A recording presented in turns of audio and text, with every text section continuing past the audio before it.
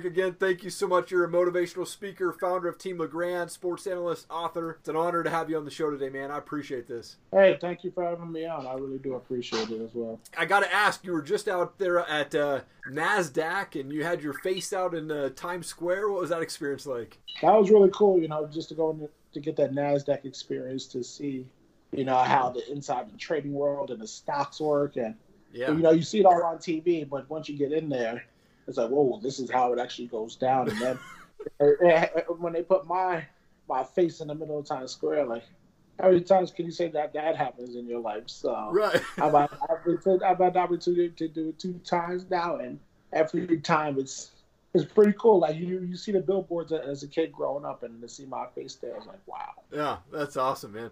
Well, we'd love to go back a little bit. For those who don't know your story, what happened to you when you were playing football there at Rutgers University, man? I had a spinal cord injury suffered on October 16, 2010. We were actually playing the Army Black Knights. I was running down the field on the fourth quarter in the kickoff at MetLife Stadium here in New Jersey, and I put my head down the wrong way, thinking it wasn't going to be in the tackle at all. And unfortunately, the crown of my head went into the back of his shoulder blade because my teammate got down there and the guy got tripped up and his body twirled in the air, and that's what caused my accident. I remember being on the ground, I couldn't move and I couldn't breathe, and honestly, it was the scariest moment of my life. Wow. Yeah, I mean, what's going through your mind in that moment? I mean, your interview on Ed's Milet's show, that you kind of felt like you were going to die in that moment, right? I did. I'm sitting there. I'm like, is this the end of me? This is the end of my life. I'm laying there. I can't move. I can't breathe. I have the trainers asking me all these questions. All I'm worrying about is breathing. My head coach comes down, looks at me, tells me I have to pray. And honestly, when he says that to me, I'm thinking my life is over. And at one point, I did close my eyes on that turf, and I said, God, take me at ease. This is it. Wow, man. But you now have done work with Christopher and Dana Reeve Foundation. You've raised over $1 million for that foundation, which is awesome. You were a participant in the Neuro Recovery Network. What was that experience like? Well, the Neuro Recovery Network is a treadmill where they have 2 people on your legs walking you and one on your waist, but you're in a harness on a treadmill that's holding up my body weight. And honestly, it's the best recovery, I should say therapy that I've had during my recovery so far, because I did over 500 sessions on that treadmill. I regained back the ability to be able to sit up on my own and balance, not perfectly, but be able to balance myself on my own. My blood flow got better. I kept some muscle. My bone density was great. Just being able to stand up and walk on that treadmill, because it's just natural movement. The body doing its natural thing. And honestly, it has helped me so much in my recovery. Man, that's amazing. And just a few months back, you just launched a cornhole tournament there in your hometown. Again, raising money for your foundation there. How did that go, man? It went awesome. You never know what to expect when you're first launching an event. It was my first time ever doing it. I always say you got to learn to be comfortable, being uncomfortable, and I stepped out of my comfort zone. And I said that people love cornhole, especially in the summertime. Let's try this out. If we can raise some money for Team Legrand. And honestly, it's a funny story. So we ordered 120 shirts, and we had to place that order in. There was only 15 teams signed up, so that's 30 people. So I'm like, all right, we got way too many shirts. This was 2 weeks out. 2 weeks out. The Monday before the tournament, we were at 28. I said, okay, that's going to be a great time. Everyone's going to have a lot of fun. Mm-hmm. Wow. So let's just say that. Hold on. Let's just say Saturday when the tournament started, we got up to 65 teams, and we ran out of T-shirts and everything. It blew my mind. I had no idea people were going to that many people were going to show up, and we had an incredible time. We had 3 different divisions, and we raised some funds for Team Legrand, and we had a lot of fun with Dave and Buster's. Man, so cool. I have played cornhole just a couple times. I scared some people last week. I sunk 2 in a row, and I was like, yes, and then I didn't miss. I didn't make it a single one for the rest of the time I was playing. So it was kind of... you put the fear in the beginning, and then you're like, damn. I said, hey, man, I'm a natural. Never happened again. That is great. Now, you have this really cool apparel line called Shop 52 with these new role model tees, which are kind of taken off online. What inspired you to start that apparel line? Well, so many people over the years now since my injury have done shirts for me and made this, and, wanted to do stuff with my foundation with T-shirts. so many people were like, Eric, why don't you start your own clothing line? And finally I said, you know what? I'm going to do it. I was inspired by a good friend now, Devin Still, who used to play at Penn State, went on to the Cincinnati Bengals, and his daughter had cancer. She was childhood cancer, but she overcame it, stage 4 bone cancer. Awesome. And when I did his podcast, he's like, E, you need to have your own clothing line. And I was like, you know what? I put the icing on the cake. Everyone's been telling me that. I'm just going to do it. And I came up with a concept. I got a logo, graphic designer to design my new logo, the Believe 52, which is what, that's my motto, what I stand for. Yeah. So when we came up with Roma, I'm like, I want a cool shirt, something that is about me, that people can recognize me and think about me with. And I was like, role model, but no, I got to make it ROLL. And then one of my friends was like, E, you need to put the handicap sign as the O. And I was like, boom, that's got to happen. That's got to happen. Because, the inspiration comes from me, but also a little bit of the jokester side. And like you said, it has taken off. It's been less than 2 months, and it's been amazing, man.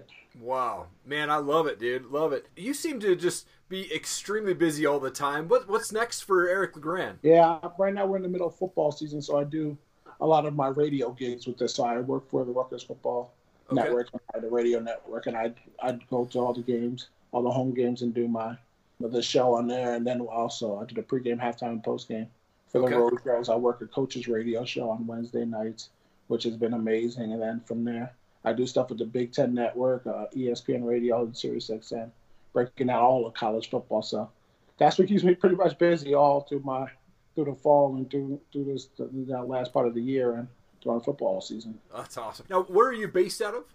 I'm based out of New Jersey. I rebuilt my childhood house that I grew up in Avenel, New Jersey, and I'm still here. Oh, awesome, man. So cool, dude. Wanted to transition just some fun questions there for you. You have this really beautiful dog. I think it even has its own Instagram account. But what's your dog's name? My dog's name is Diesel. That's funny that you say that. He's a Cane Corso, which is an Italian breed from southern Italy that actually just got introduced to the States about 30 years ago. Oh, and okay. I remember I had a Rottweiler before that, and he passed away from cancer at 10 and a half back in January of 2016. I wanted another dog, another big dog. Yeah. And all of a sudden I was looking one day and I was reading an article on the Players Tribune, and I saw Derek Jeter, the New York Yankees baseball player, his dog. I'm like, what is that? Like I'd never seen that. And I ended up being able to Google it because in the article it had the name, and I never heard Cane Corso. So I looked and I saw that dog on Google. I was like, oh, yeah, I need that. That's a bad-looking dog. So I researched it, and now I have Diesel, and he's probably the nicest dog I've ever had. I always say my first dog I had was the laziest dog. I had a little Shih Tzu when I grew up.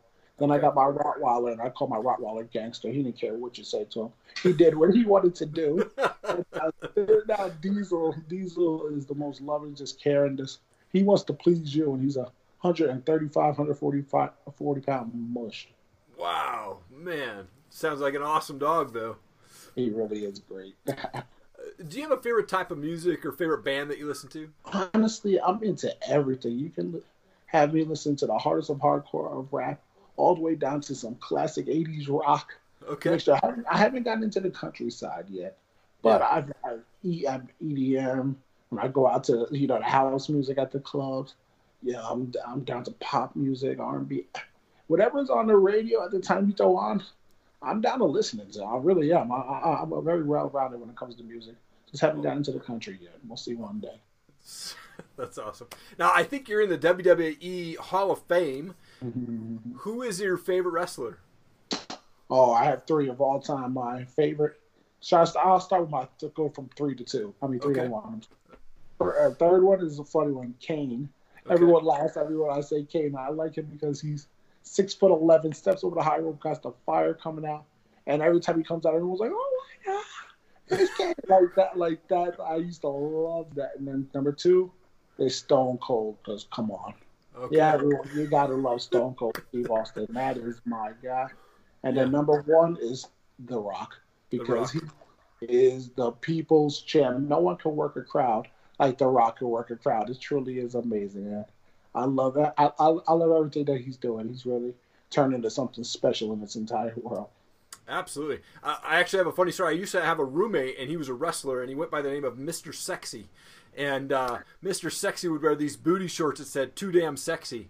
And one time he said, "Hey, Eric, come out and do the music for our event because our guide can't show up." So this was back in 2003 where I actually had physical discs that I had to put in this machine. And I had the paper track. It said, okay, play track 11 when this guy walks out. And so I hit play, and it starts playing South Park's Blame Canada as my roommate is walking out to the cage. And he was guest referee for that night or for that match. And I thought, oh, maybe that's just the music for him. And the ref looks at me and he's going like this. He's telling me, cut it. And then so I quickly realized I made a mistake and I put in the real song. Well, the whole promotion is ran by a bunch of Canadians, so everybody in the crowd's just like booing me.